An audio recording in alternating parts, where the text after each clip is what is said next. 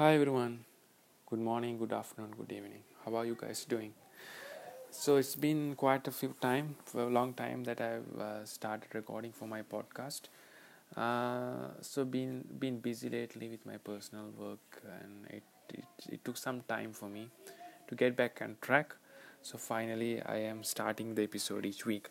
So today's episode, I am concentrating, or I want to discuss regarding the self balance or the balancing act.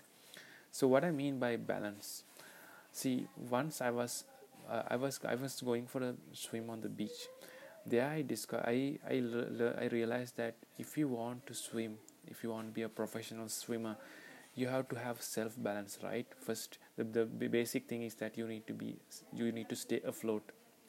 So once you stay afloat, you will know you this is the basic thing. Like, once you can remain float for some period of time, you are in self control. You are controlling yourself. You are not panicking. You are not doing any of those things.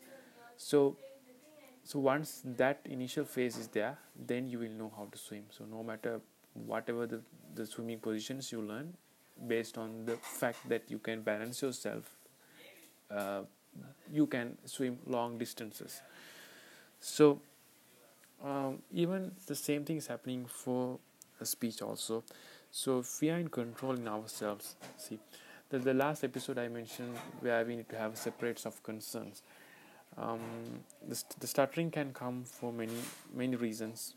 It can be your own reason. It is your own fingerprint, right? So based on these facts, you will come to know, or you will try to separate those concerns. The first thing that you need to concentrate is on being aware, or knowing yourself that you are a normal person. You're not disabled in any way. You can speak just like other people, so you have to be in the same league as the people who are speaking. So I've also mentioned in one of the previous episode that when you take a paper, when you fold it, it should be you should not find the crease that I am a stuttering person and the other person they are fluent. You should not separate ourselves. So this is the first thing that comes to your mind, because when you take a speech, it has so many aspects, right? When you communicate, it's not only the speech aspect that you're concentrating on. There are other aspects, right? And it will come to you while you speak only.